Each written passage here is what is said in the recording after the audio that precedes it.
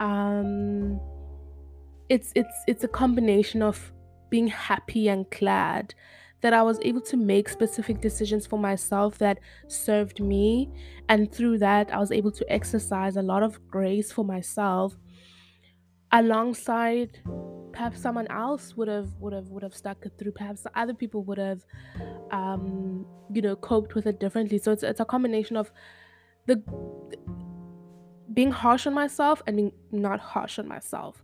And I find myself today thinking a lot about these experiences and thinking a lot about how I moved through them, and how I'm constantly called to move through a lot of turbulence, and I feel like I don't catch a break.